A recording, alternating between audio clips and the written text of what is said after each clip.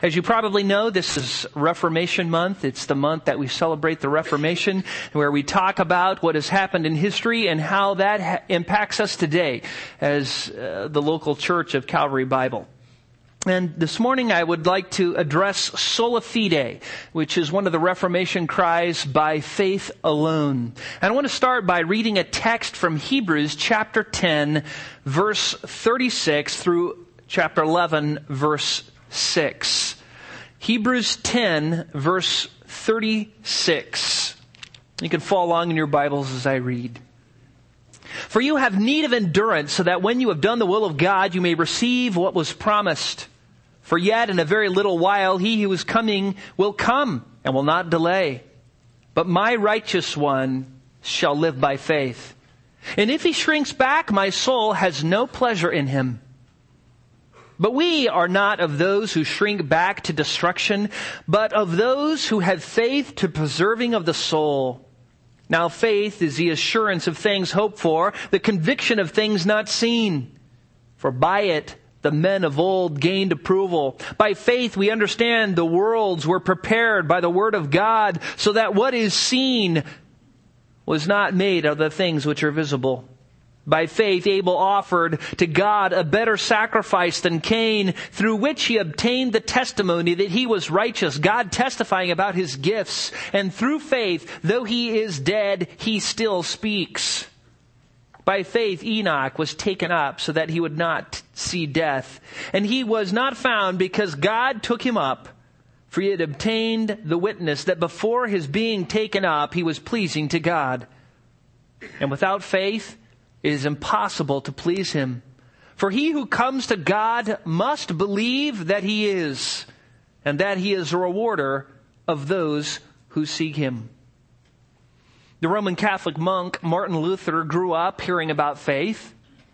He was taught the importance of faith. Even after his thunderstorm lightning experience, after entering the monastery, he heard about faith all the time, that it was necessary, that it was absolutely necessary, and that the Roman Catholic Church talked about Christians living by faith. He knew this. Luther believed, like all good Roman Catholics, that men were justified by faith, plus works. The Roman Catholic Encyclopedia, referring to the Council of Trent, which was the gathering of Roman Catholics in reaction to the Reformation, where they clarified Roman Catholic doctrine, say that, quote, faith and good works are coordinate sources of justification, laying the chief stress upon works, end quote. It is thought that justification is not something that happens once. When a sinner places their faith in Christ, justification is a process whereby a believer, over the course of time, by doing good works, gradually acquires a little bit more justification before God, never having complete justification. Faith is seen as kind of a spiritual vitamin which is infused into the Christian so that they can, over the course of time, do good works which gain them justification before God. The Council of Trent made it clear the stress is to be laid on works, not faith. In fact, they condemned all who believe in sola fide, faith alone, as accursed.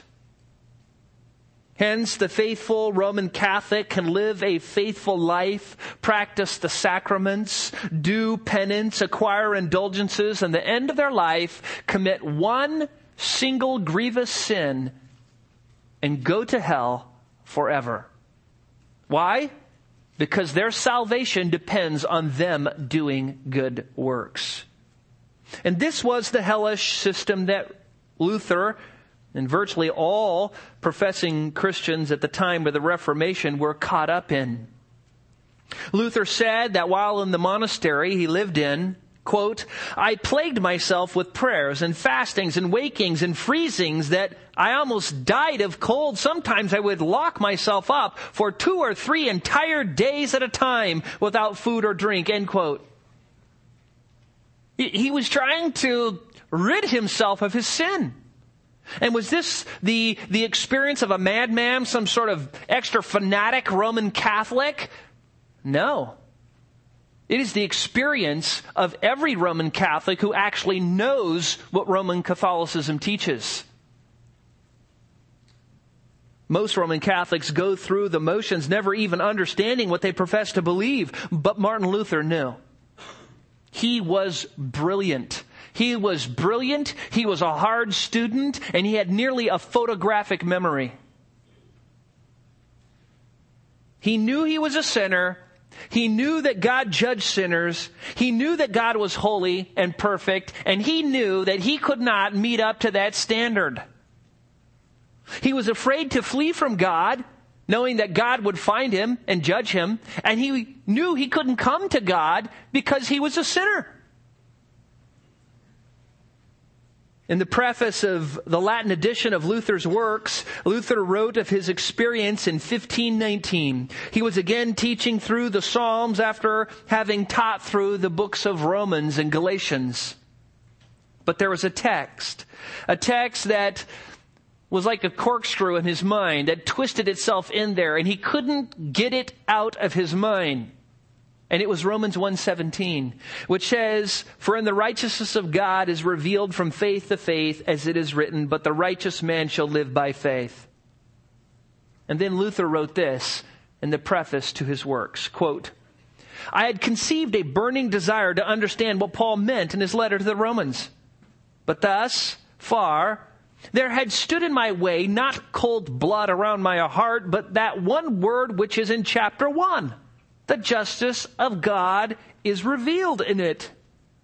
I hated that word, the justice of God, which, by the use and custom of all my teachers, I had been taught to understand philosophically as referring to formal or active justice, as they called it. That is, the justice by which God is just and by which he punishes sinners and the unjust. But I, blameless monk that I was, felt that before God I was a sinner with an extremely troubled conscience. I couldn't be sure that God was appeased by my satisfaction. I did not love, no, rather I hated the just God who punishes sinners.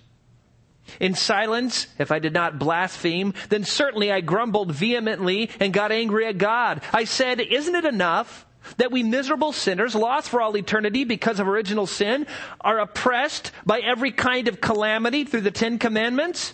Why does God heap sorrow upon sorrow through the gospel, and through the gospel threaten us with his justice and his wrath?"